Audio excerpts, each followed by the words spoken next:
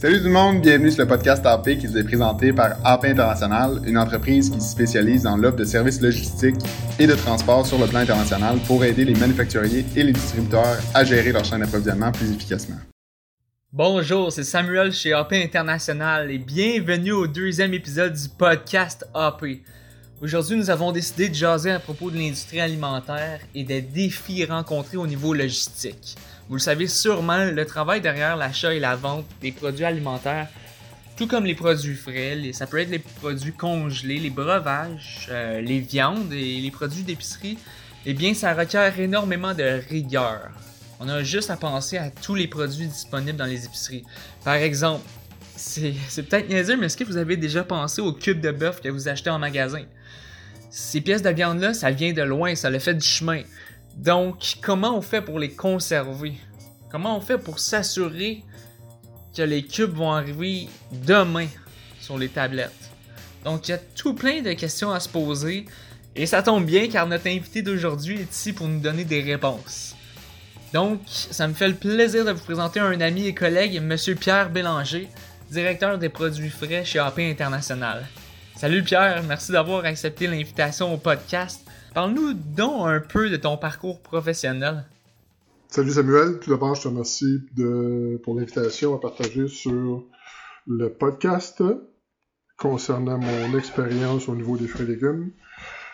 Comme tu le sais, et puis on en a déjà parlé auparavant, écoute, ça fait, juste pour te tracer un parcours assez bref, ça fait pas loin de 35 ans que je suis actif dans le domaine des fruits et légumes, et puis c'est pour rester humble, parce que c'est peut-être plus 40 ans que d'autres choses. Que veux-tu? Les cheveux trahissent un peu l'âge du monsieur. Donc, au cours de ces 35 années, j'ai eu la chance de côtoyer plusieurs personnes, plusieurs compagnies aussi avec qui j'ai fait affaire. Pour te résumer un petit peu mon expérience, j'ai commencé au niveau du détail dans des magasins qui aujourd'hui n'existent plus. On parle des magasins Octofruits. Et puis par la suite, je me suis joint à différents grossistes en fruits et légumes à partir du vieux marché le vieux marché central qui est à Montréal. Et puis par la suite, j'ai évolué au sein de certains autres grossistes. J'ai toujours été au niveau de la vente, auprès de clients de chaînes, les 3 chaînes de Montréal dans le temps qui étaient IGA, Métro et Provigo. Et j'ai aussi desservi des clients dans les Maritimes, en Ontario et dans l'Ouest canadien. Toujours au niveau de la vente. Et aussi, je me suis occupé d'achats sur le plan nord-américain, du côté des États-Unis, du côté du Mexique, du côté canadien, et aussi quelques achats du côté international en France, au Portugal, et j'en passe. Donc, à travers toutes ces années, j'ai quand même cumulé un certain bagage d'expérience au niveau des connaissances, de la qualité des fruits et légumes, des différents produits disponibles et des différentes conditions dans lesquelles ces différents fruits et légumes devraient voyager, devraient être entreposés pour toujours maintenir des niveaux de qualité le mieux possible. Naturellement, au niveau des achats, j'ai dû, à travers le temps, m'occuper moi-même de mes transports, que ce soit le transport aérien à mes tout débuts, quand on importait des piments de l'Inde strictement par avion. Par la suite, je me suis occupé de transport terrestre, de transport ferroviaire par l'intermédiaire de certains courtiers, parce que en tant qu'acheteur, à mon époque, on était responsable de nos transports aussi. Donc, il fallait voir à l'achat proprement dit du produit, et il fallait aussi voir à tout ce qui s'appelait logistique. On n'avait pas de département de logistique dans ce temps-là pour veiller au grain, voir tout ce qui touche le transport. Donc, c'est nous autres qui le faisions.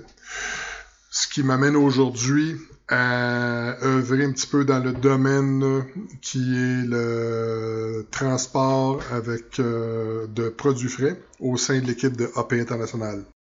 Et Pierre, ça ressemble à quoi une journée typique au travail pour toi? Une journée de travail typique. Wow! Il n'y a pas une journée qui se ressemble, là.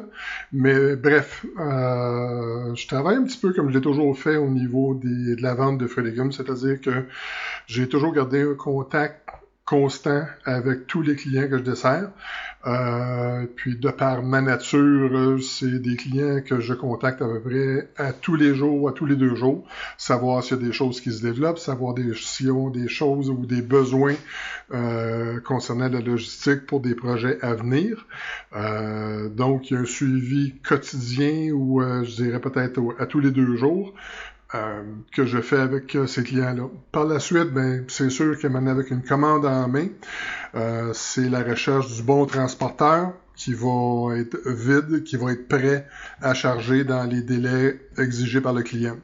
Parce qu'au niveau des fruits et légumes, on travaille beaucoup avec ce qu'on appelle en anglais du just on time.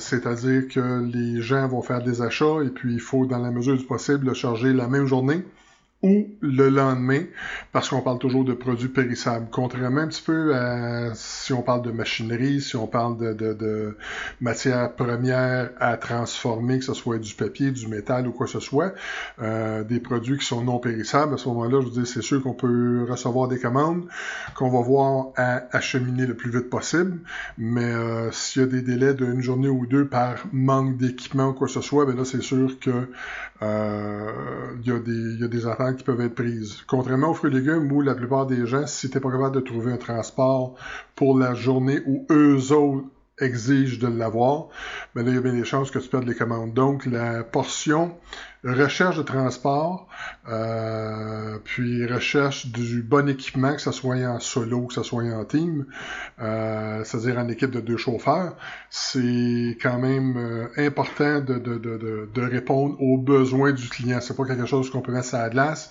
et puis répondre aux besoins 2-3 jours plus tard, on va avoir passé à côté de la commande et puis on va se ramasser avec un client en bout de ligne qui ne sera pas satisfait de l'ouvrage qu'on fait.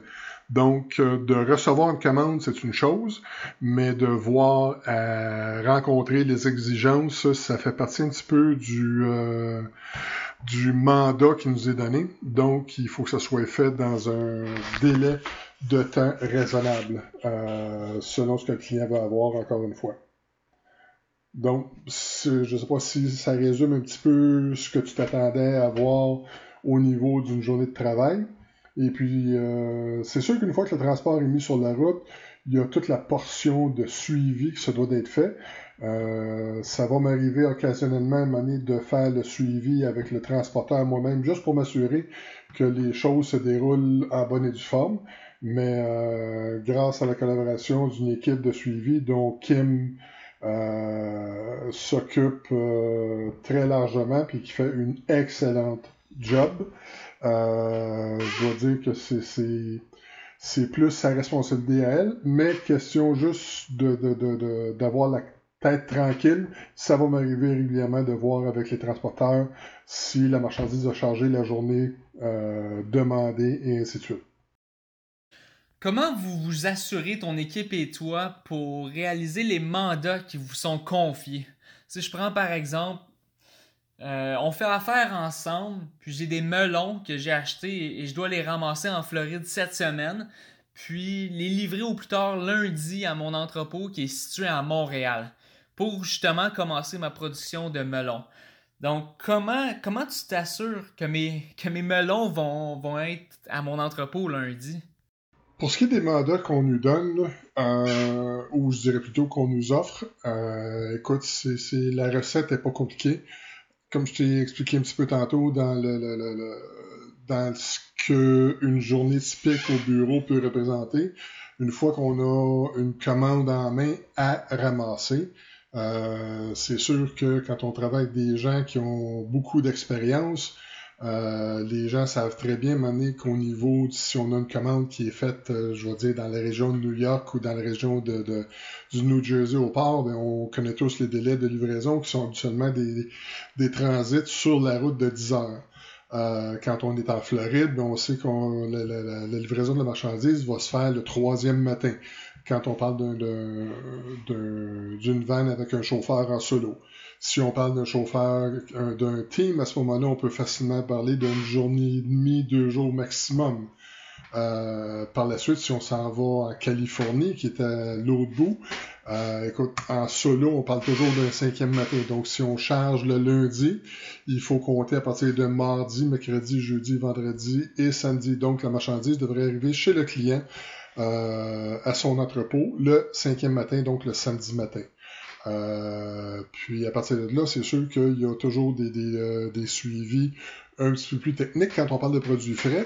On parle de température, on parle de produits qui sont compatibles à voyager ensemble, de faire l'énumération de tout ce qui peut interférer un sur l'autre, ça serait peut-être un petit peu là.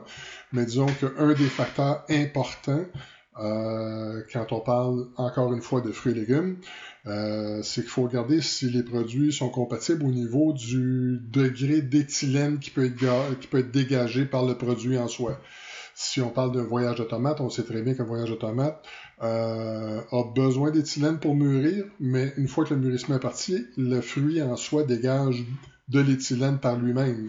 Donc, si on combine des produits qui peuvent potentiellement voyager à la même température, ben on parle peut-être d'affecter les produits qui sont chargés sur le même voyage que des tomates. C'est pour ça qu'il y a certains produits qui se doivent d'être chargés à peu près seuls ou avec des produits qui nécessitent le même environnement. Naturellement, il y a aussi les délais de transit qui peuvent rentrer en ligne de compte, à savoir que oui, on va prendre une chance de mélanger certains produits qui peuvent voyager à des températures similaires avec des tomates, sachant que si on charge en Floride, en Georgie ou en Virginie, on parle d'un délai à l'arrivage qui peut représenter 2 jours à 3 jours au gros maximum. Donc, dans certains cas, dans les bonnes conditions, oui, c'est des choses qui sont envisageables quand on n'a pas vraiment le choix dû à un volume que le client a besoin qui peut être moindre, donc le client ne peut pas remplir par lui-même un lot complet de tomates. Ça peut arriver qu'il va le mélanger avec certains autres produits. Ça comporte toujours des risques, mais c'est au client de prendre cette décision-là et non à nous autres, le courtier en transport. Parce que dans notre partie du mandat, c'est sûr qu'avec l'expérience que j'ai cumulée au fil des ans, je peux conseiller fortement un client à un moment donné sur certaines situations, ou voire même certaines options de transport. Si on regarde à un moment donné la possibilité de transporter des oignons à partir de l'Oregon, excuse-moi, il y a certains temps de l'année où, oui, c'est envisageable de transporter des oignons sur ce qu'on appelle des flatbeds ou du rack and tart, c'est-à-dire un flatbed avec des toiles qui vont protéger les oignons de la pluie ou du surplus de vent ou quoi que ce soit. Parce que l'oignon peut supporter une température de 55, 60, 65 en transit sur la route. Chose que tu feras pas dans des conditions hivernales, voire même tard à l'automne ou tôt au printemps, dû à des risques de gel. Donc, à un moment donné, si un client te demande un transport, que ce soit en réfrigéré pour un voyage d'oignon, rendu au mois d'avril ou au mois de mai, si l'option se présente avec des différences de coûts qui sont importantes, donc intéressantes pour le grossiste qui fait l'achat, à ce moment-là, c'est sûr que je peux offrir à mon client de considérer les deux options avec la différence de prix qui peut être assez importante. Il y a certains cas où, pour pas rentrer trop loin dans les spécificités, il y a certains cas où des transformateurs peuvent avoir des contrats avec certaines grosses maisons. On parle des Subways, on parle des Tim Hortons de ce monde, et ainsi de suite. C'est sûr qu'il y a une question, eux autres, de bris de température qui peut rentrer en ligne de compte, c'est-à-dire de casser la chaîne de froid. Donc, eux autres sont plus réticents à un moment donné à jouer sur différentes options. Donc, c'est important d'écouter ce que le client a à dire. Et puis, dans le meilleur des scénarios, notre mandat peut être de conseiller le client, mais je veux dire, c'est pas dans notre objectif de prendre position pour le client. Parce qu'en bout de ligne, c'est pas notre marchandise, c'est la marchandise du client, du receveur. Et puis, à ce moment-là, c'est lui qui va nous donner les conditions finales dans lesquelles lui veut transporter sa marchandise. Donc, pour ce qui est de remplir un mandat, il faut être à l'écoute du client, un point c'est tout. Et puis, tout ce qui est mathématique par la suite, ça soit le temps de transit, en fonction des différentes réglementations qui peuvent exister ou quoi que ce soit. Il y a des choses qu'on peut pas déroger, que ce soit le poids, que ce soit les heures de conduite ou quoi que ce soit.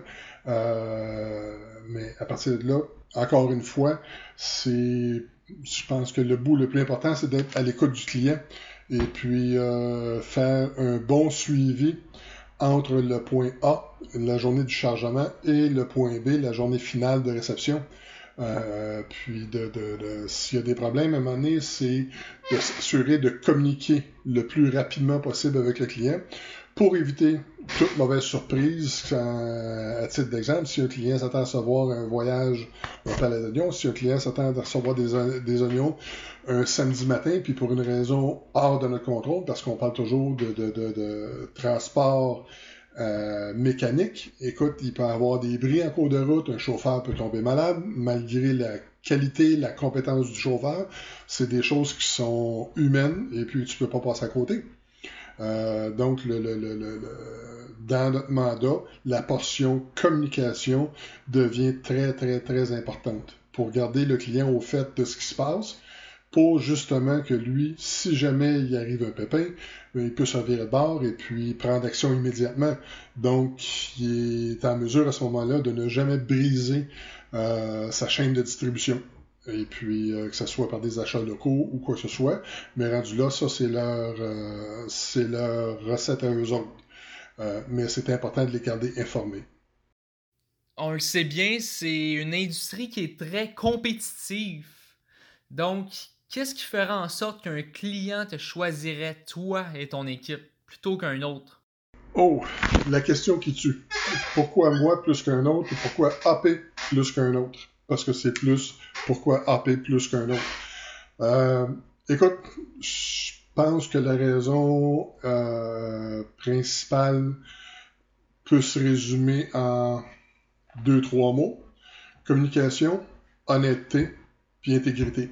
Et puis, je pense qu'avec cette recette-là, il n'y a pas de raison pour laquelle un client ne pourrait pas nous suivre, ne pourrait pas, comment je te dirais, il n'y a pas de raison pour ne pas établir de lien de partnership avec les clients qui ont besoin d'assistance au niveau logistique. Puis, quand on parle l'aspect compétitif de cette industrie-là, il n'y a pas une industrie, à ma connaissance, qui n'a pas un côté compétitif quand on parle de monétaire. Et puis, comme j'ai souvent dit au cours de mes années dans le domaine des fruits et légumes, de vendre une boîte de pommes ou une boîte de salade, c'est une boîte de pommes, une boîte de salade que tu vas retrouver chez à peu près tous les grossistes à Montréal. Pourquoi la mienne plus que celle d'un autre? Il y a peut-être une explication en arrière de ça, c'est que il y a la qualité de ce que tu vas distribuer, de ce que tu vas retrouver dans la boîte en soi, et puis qui peut être la même chose que ce que nous autres on a à offrir, c'est-à-dire la qualité des gens qui font partie de l'équipe, et non la qualité d'un seul homme ou d'une seule femme. Et puis, suite à ça, ben écoute, je veux dire, tout l'aspect communication, l'aspect relationnel avec le client devient un facteur très, très, très important. Suite à quoi, à un moment donné, quand on a la chance et l'opportunité de pouvoir, si tu veux, amener à bon port certaines opportunités qui nous sont présentées pour une première fois, je pense qu'à un moment donné, à ce moment-là, il y a un lien de confiance qui s'établit par lui-même, relation entre le client et le représentant. Et puis, quand je parle du représentant, c'est la boîte AP internationale. Et puis, à partir de là, je veux dire, dans mon livre, ça se résume à peu près à ça. Et puis, la communication, l'honnêteté en arrière de tout ça, et puis la relation de confiance que tu vas établir avec ton client. Fait que la recette est pas bien loin, est à portée de nos mains, mais c'est juste de mettre ça en application, de pas se cacher en arrière d'un problème, de ne jamais conter d'histoire à un client, de toujours être upfront. Et puis, aussi drôle que ça peut se paraître, parfois de dire non à un client, tu ne t'attires pas les foudres de ce client-là en cours de route, en devant occasionnellement dire non. Tu gagnes juste le respect du client. Et puis, quand d'autres vont s'essayer, puis quand c'est trop risqué ou quoi que ce soit, c'est sûr que dans notre fort intérieur, à un moment donné, il y a quelque chose qui nous prouve qu'on avait raison. Non pas qu'on veut challenger un client avec ça, parce que c'est pas la chose à faire, mais quand on veut établir un travail d'équipe, ben, à un moment donné, il faut savoir mettre les barèmes ou les paramètres sur la table, puis expliquer au client qui demande certaines choses que je m'excuse, mais dans le contexte que tu demandes, ça n'est pas envisageable, ou c'est des choses qui ne peuvent pas être réalisées de la façon dont tu voudrais que ça soit réalisé. On peut le faire, mais selon certaines conditions ou quoi que ce soit, puis la résultante va être ça. Et puis, je pense qu'à un moment donné, en ne jouant pas à la cachette avec nos clients, ben c'est juste un pas de plus pour garantir la confiance du client. Et puis, en bout de ligne, c'est la relation que tu vas établir avec le client en question, puis la confiance que tu vas maintenir avec ta banque de clients qui va faire qu'on peut garder une croissance intéressante comme ce que AP a pu voir dans les dernières années.